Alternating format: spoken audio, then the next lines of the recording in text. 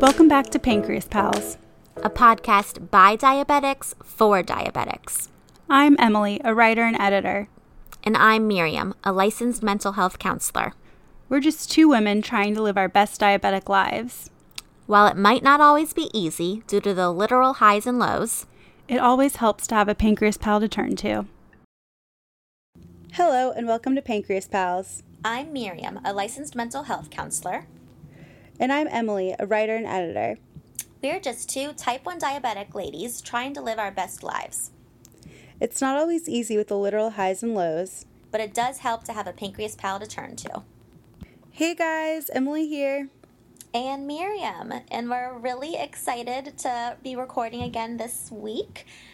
We recently spoke at Sarah Lawrence for their College Diabetes Network Club, and Woohoo! It's kind of sparked some excitement of what we should talk about this week. So, but I guess before, do you want to reflect at all on the speaking engagement we had, Emily? I love to reflect. It's one of my favorite things, also known as deflecting, which is very different, but I do that at times as well. Everything's fine. I loved it. There's so many amazing pals out there around the world, so many great people that we got to meet, and just so many impressive young adults. I know that sounds very condescending as I'm only 25, so I'm really only 7 years older than these kids, and they probably don't want me to call them kids, so I hate myself, but it's so wild to me, the different perspectives every person has with a chronic illness. Yes. And I think that was my biggest takeaway. And I know we definitely had a lot of really good, similar takeaways from some of the people in attendance. But thanks for everyone who joined into our Instagram Live. Apologies that we didn't get to put it up after the live. We had some technical difficulties. Names won't be named. I love my twin sister. Everything's fine.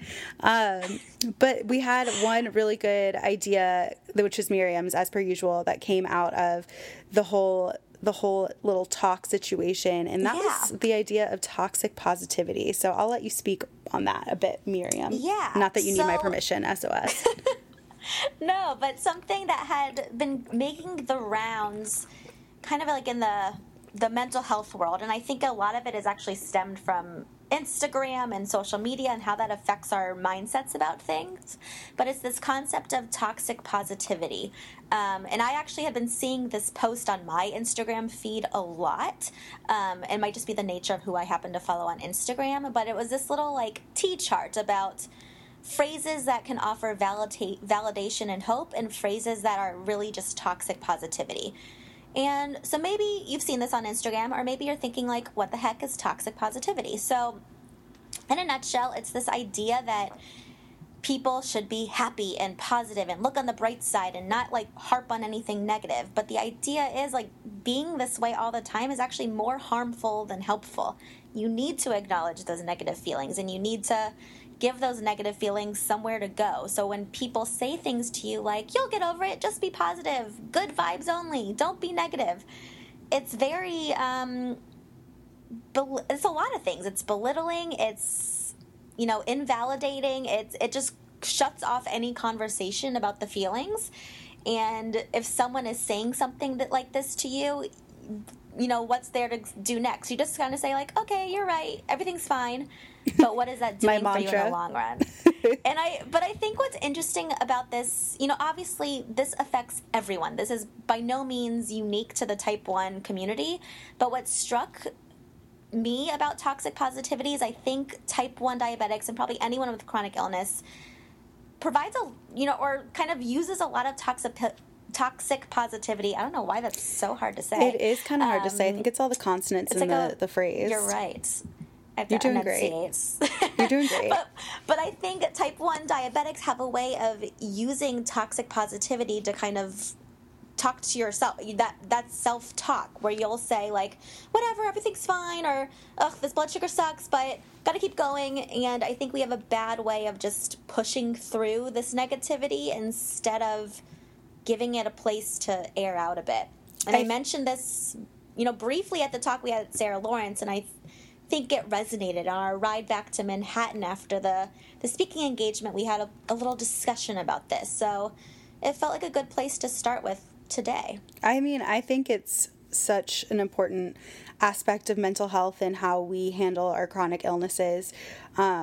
But I do think it's especially it especially pertains to type 1 diabetics in a sense where I resonated with it, because I know I find myself constantly trying to reassure everyone around me that I'm fine.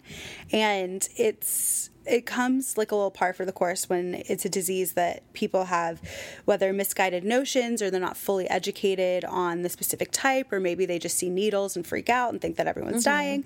There's so many different things that go along with this disease that are totally normal and not life-threatening, but then there are plenty of things that are actually life-threatening at times. And it's hard to compartmentalize, at least for me, in relaying it to other people, what is worth freaking out and what is worth not freaking out. And I think my go-to mental space is to just assure everyone I'm fine. And if I assure everyone I'm fine, then I'll believe that I'm fine as well. And I mean, don't get it twisted. This is definitely something that I work on in therapy and that I work on with my friends, whether I abuse Miriam as a friend in terms of therapy, that's neither here nor there. But I really found that this resonated with me in terms of just I can't tell you how many times, and I've only had this disease for almost 5 years, how many times I'm reassuring everyone around me when I'm scared that I'm not fine, that I am completely fine. Whether it be my parents, because they're not wholly, like, this isn't a fault thing, but I was diagnosed when I was 20 years old. So they don't know fully what I'm going through on the day-to-day because I don't live with them, and I haven't lived with them since I was like 18, so why would they? They're fully aware of the fact that I'm on top of it and that they're doing their best to learn about the disease. They've taken to it like moths to a flame, if you will, trying to educate themselves, which is amazing. But at the end of the day, unless you're actually the person with the disease, you'll never fully understand what's going on. So I definitely succumb to it is really hard to say, toxic positivity all the time. We should give it an act like Toxpause or something. TP, but not toilet paper. Yikes. But I mean, it definitely, the minute you said it, I was like, oh my God, I didn't even realize it's something I do and a trope I play into, because it's just so ingrained in the way that we view this disease as a society. No one wants to sit there and be like, this is so hard, everyone. I don't know what I'm doing. I think I'm going to die, or I think I'm going to have a panic attack, or I think I don't even have any feelings about it. Like, just so much. And for you as a licensed mental health counselor, I feel like you're so woke with it. So I'm really excited to see or hear what you have to say. Yeah. Well, listen, it comes up a lot. And I think, like, even personally, my whole diabetic life, I've struggled with wanting others to really understand how hard diabetes can be at times, but I also don't want them to like be coddling me and over dramatizing everything either. So it's like striking this balance of like, I want them to know I can be normal and do normal things and it doesn't get in my way. But then if they're kind of too, can't think of the word, like blasé about it, if they're too like, oh, whatever, she's fine, that also really irks me, because it is serious, like you said. So it is this really delicate balance, and I think we all are navigating that balance on our own. So to expect others to navigate that too, it's hard. And a lot of times when people are giving you these comments like, good vibes only, keep going, like, never give up, they're doing it not to really motivate you so much, but to make themselves feel more comfortable. It is really hard for people to deal with other people's sadness or other people's struggles. This is something that comes up a lot in like grief counseling too. If someone has passed or died and they're trying to support you as the mourner or the bereaved, a lot of times they'll say things that are more comfortable, make them more comfortable as your friend, rather than actually making you feel better, because it's really hard to sit in that negativity. It really is. Research shows that that accepting and not rejecting this negative emotions can help us better diffuse them over time. So by always like pushing this negativity away, it just kind of sits there. And it struck me, it's something that comes up in therapy with clients a lot, but actually Emily's friends brought this up to me and I was like, this is amazing. But I think people feel like you don't have the right to be sad about things because other people might be worse off, or other people might be, have more struggles than you. And I think as type 1 diabetics, this comes up because you say, oh, I have diabetes, but at least I don't have cancer. At least I don't have X, literally Y, and say Z. that so much. But would anyone ever say to you, or would you ever say to yourself, like, well, I can't be happy because this person is so much happier than I am? Like, no, that's ridiculous. You can be happy even if there's happier people than you. So why can't you be sad truths. even if there's sadder people than you? And I can't take credit for this concept because Emily's friend said this to me, but it's so true. And I think allowing ourselves to acknowledge that diabetes sucks, even if it's not the worst thing out there, it's certainly not the best. And there's something really freeing about just saying that out loud and being like, wow, yeah, I don't have to pretend everything's fine and everything's good all the time. This really sucks. And it lets you kind of move through the emotions instead of just pushing them to the side. Yeah. I mean, I have really smart friends. I don't really know what to say. Like, shout out to all the people who are my friends. You rock to never change. I'm like partially joking, but like not at all. It's so true. And I mean, she was saying that for personal reasons that had to do with some trauma that happened in her family. But it's, every time something happens, I compare my situation to someone else's.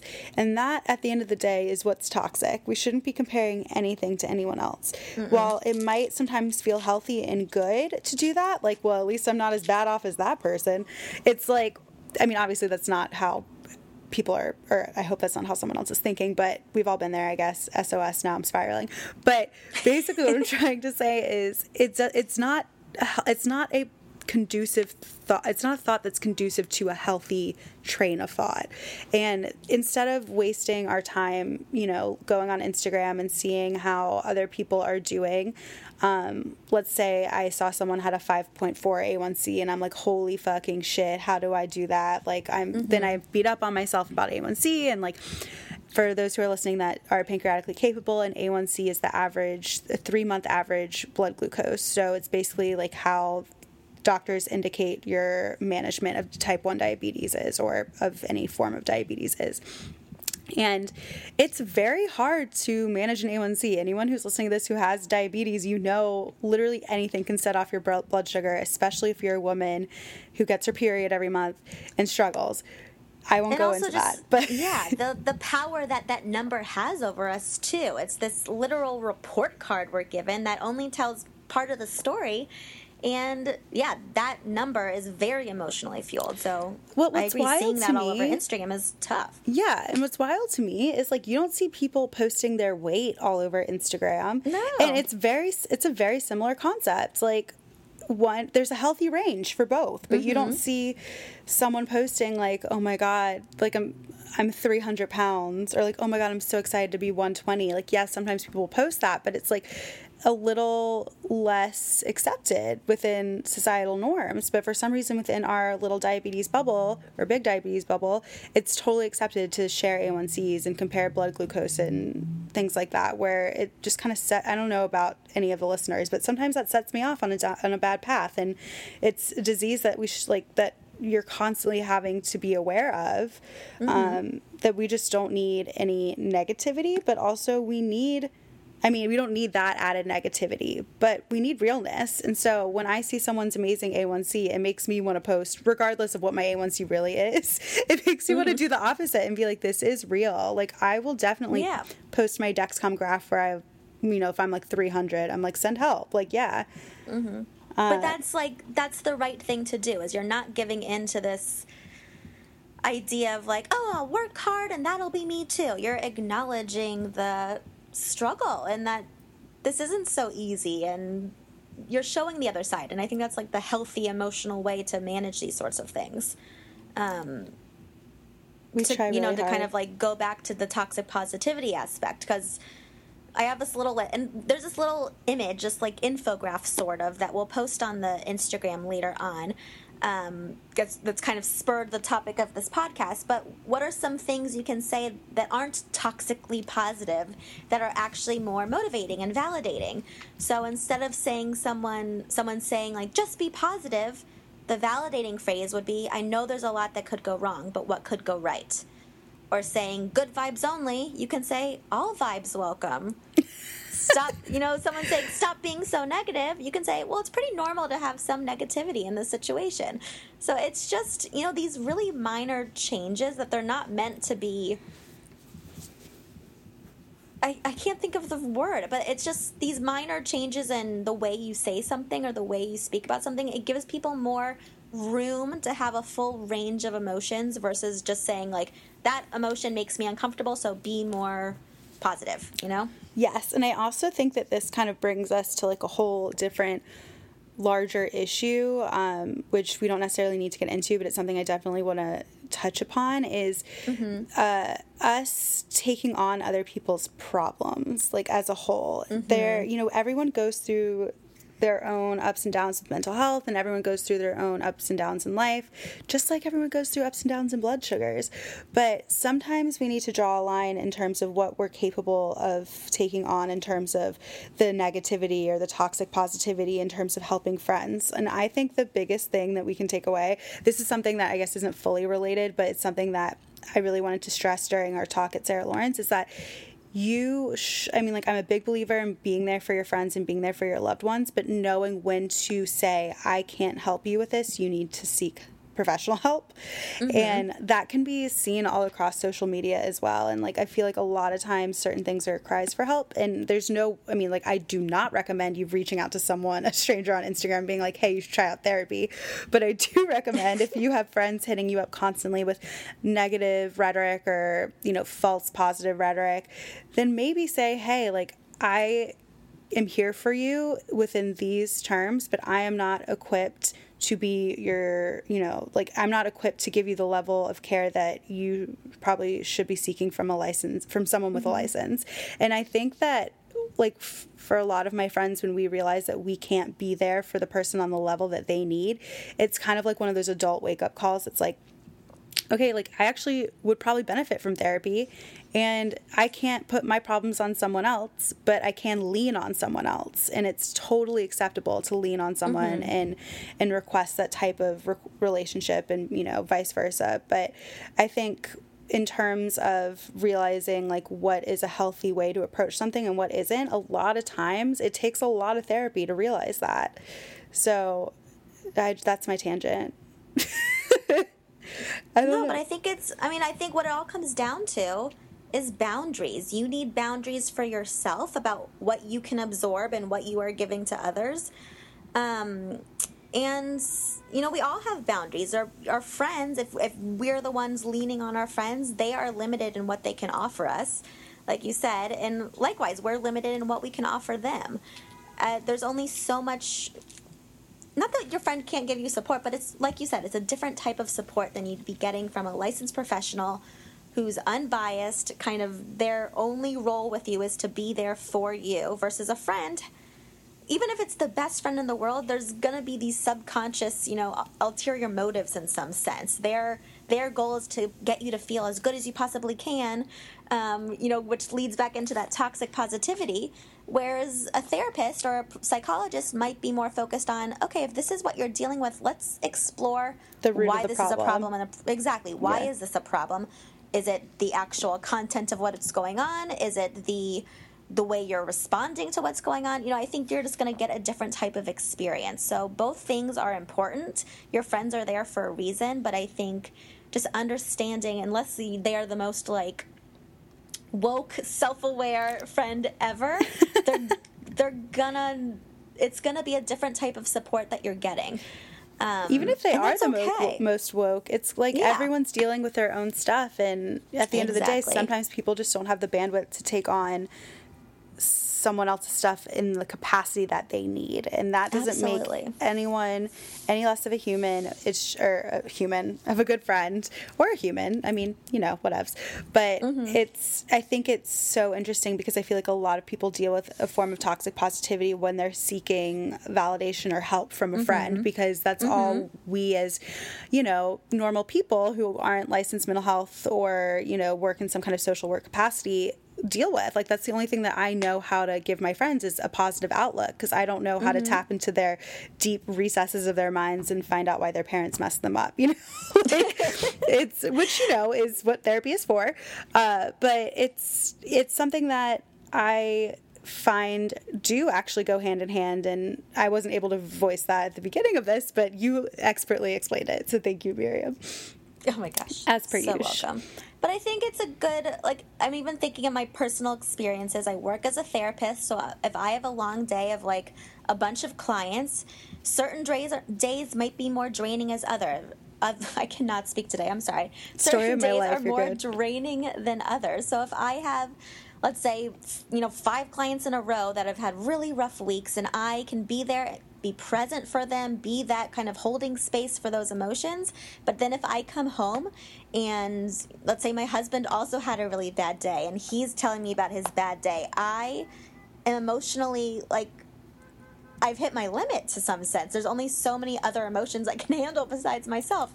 So I have to tell him, listen, I don't have the capacity for this right now. Give me half an hour and then we can talk about it. And that's something I'm working on. I think I could probably voice that more nicely at times, because in the heat of the moment, I'm like, oh my God, I need a moment.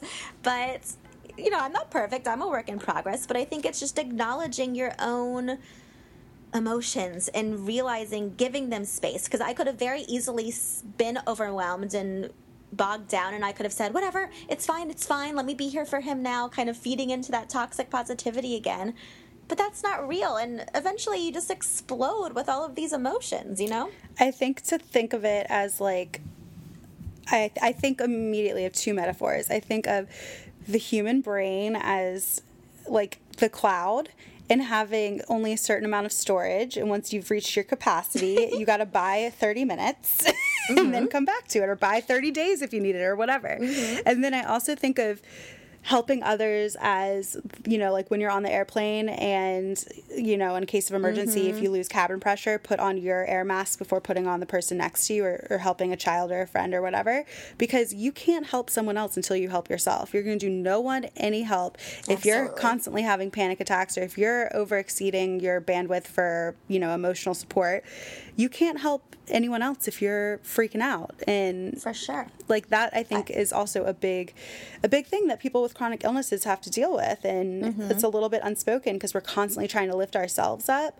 But I mean, this could just be a personality flaw of mine, but I'm always trying to lift other people up, and I'm like, yikes, I'm tired. Like, I reached a time when I turned, literally this year, like a month ago, I turned 25, and I was like, I love all of my friends, but I gotta have some leftover positivity for me. And it's one of those things that you just realize that you gotta give as much as you take. And I was just giving. Oh my God, I sound like I'm such an amazing person. I'm really not. I'm sure I was taking from a number of people and I just didn't realize it. But it's interesting, you know? Yeah. I always say you can't water a plant from an empty pot. You need to have, like, yourself taken care of before you can take care of others. I tell that to clients all the time because this is such a universal experience. I think a lot of us do that. We just kind of, externally put all of our energy and not giving ourselves enough internal energy. Yes. But I actually just came across a quote, another metaphor, because obviously, but I think it kind of touches on all of this well. It's a good metaphor, and this is from this, let's see, a psychologist, Dr. Noam Spencer. He wrote an article in Psychology Today. But he said, the quote is, "Swimmers are caught in an undertow and feel themselves being dragged out to sea. They often panic and begin to swim against the current with all their might. Often they fatigue, cramp, and drown. To survive, such a swimmer should do the opposite. Let go. Let the current take him out to sea. Within a few hundred yards, the current will weaken and the swimmer can then swim around and back to shore. The same goes with powerful emotions. Pushing against them is futile and possibly dangerous, but if you accept the emotion, it'll run its course and then allow you to run yours." Oh, beautiful. Right? I love stuff like that because I think it just is it makes it easier to visualize and understand these concepts. And that's just kind of touching on that. Like, don't fight against these negative emotions, or it could be anger, sadness, depression, it could be anything. But the more you fight against them and try to avoid them and ignore them, the more turmoil they will cause. 100%. And if you feel like you're having more than is normal or healthy, seek help. Absolutely. So yeah, I guess I can lead into like, what do you do with this? What do you do with this toxic positivity, and how do you fix it? You shut it down. You shut it down. You kind of learn to identify when toxic positivity is coming into your life. So when you hear these phrases that are quickly shutting off any negativity, I think even just being aware, like, oh, this is some toxic positivity, there's more behind that, whether we hear it from others or we hear it from ourselves. Being aware of it helps too. Like, again, we're huge proponents of going to therapy, where we make we're very biased about it, so we can't be totally neutral, but we both think it's like a huge asset to have in your life. Hundo P. But 3, if I'm on 3, I lost count. It's okay. But 3, I think something I talked about when we were at Sarah Lawrence, but throw yourself a pity party. And I say that with tongue in cheek, but it's true. And I've probably said it on this podcast before, but giving yourself time and space to just do whatever lets out those feelings, whether it's crying or screaming or just saying like, this really sucks. Give yourself time to do that, and you can invite whoever you want to your pity party. You can bring food and drinks, like honestly whatever you want to do, but give yourself that space and that time, but then give yourself a time limit. And I think that's where, it's like a pendulum. It can go strongly one way or the other. We certainly don't want to be overly positive and overly toxic about these things, but we don't want to fully give in to the negativity either, because you can easily get bogged down. So I think just finding that delicate balance of acknowledging the negative, giving it space to breathe and space to come out, but then putting yourself back on the track of, again, not overly positive, but just putting yourself on the track of, okay, this sucks, but I'm going to try to find some way to get through this, or I'm going to figure out what helps me feel better. And move on with your life and acknowledge that, like, I'll probably have some negative moments again. It's not foolproof, but giving it's cool yourself to have human emotions time. Sometimes. Absolutely. And I think that also reminds me of what toxic positivity is doing. It's setting this idea that normal or good is being happy and positive all the time. But really what normal is having a wide range of emotions. Most normal people are not happy all the time, despite what Instagram wants to show us. Yes, for sure. And sometimes the way to combat this, if you're finding that most of your anxiety or negative thoughts are coming from Instagram, is unplug for a little bit. I mean, for sure. I know that's an easier thing to say than do, but maybe like unfollow and then refollow, or mute some people, or just, just chill. Just take a day, or take 5 days, or take a month, or take an hour if you need to go by baby steps, but unplug. And if any of my friends are listening, that I am now a social media manager, so I can never fully unplug, but sometimes I don't check my phone for 5 whole hours and I feel like a rebel. That was the saddest sentence I think I've ever said, but if I can do it, you can do it. More love. Absolutely. Thanks for listening, guys. This was a good, I liked this episode. It felt like we were speaking the same positive but not toxically so language. And yes, we'll post this little infographic. I don't even know what to call it. It's like a T-chart, but we'll post that on Instagram after the episode goes up, so you guys can better understand. But yeah, toxic positivity is very trendy in the mental health world right now. So if you're curious to learn more or how to combat it, absolutely, you can just Google toxic positivity and you'll have a minefield to go through. So get it? A minefield. Lols. Yeah. Any lasting thoughts, Emily? I think we hit it all, and I think that you're fabulous, and that's about it. I think you're fabulous. That's just normal positivity. That's not toxic. Not toxic, no. Much love. So for anyone who's listening that wants to write in a little idea for any more episodes in season 5, hit us up. We'll hit our email up, words are hard, at pancreaspals123@gmail.com. follow us on Instagram and keep up with us being weirdos at pancreas_pals, and on Facebook at pancreaspalspp.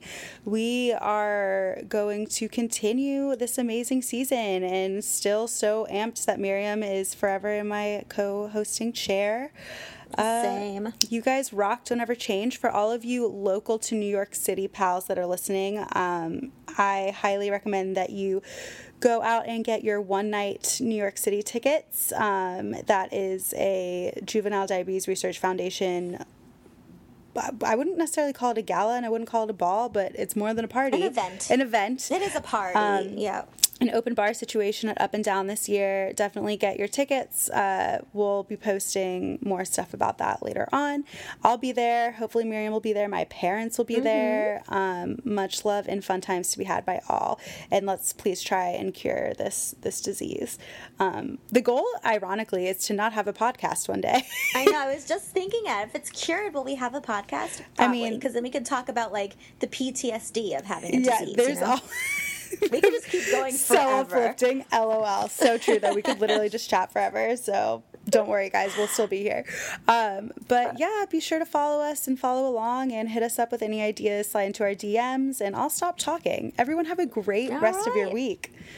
Bye, guys. Bye.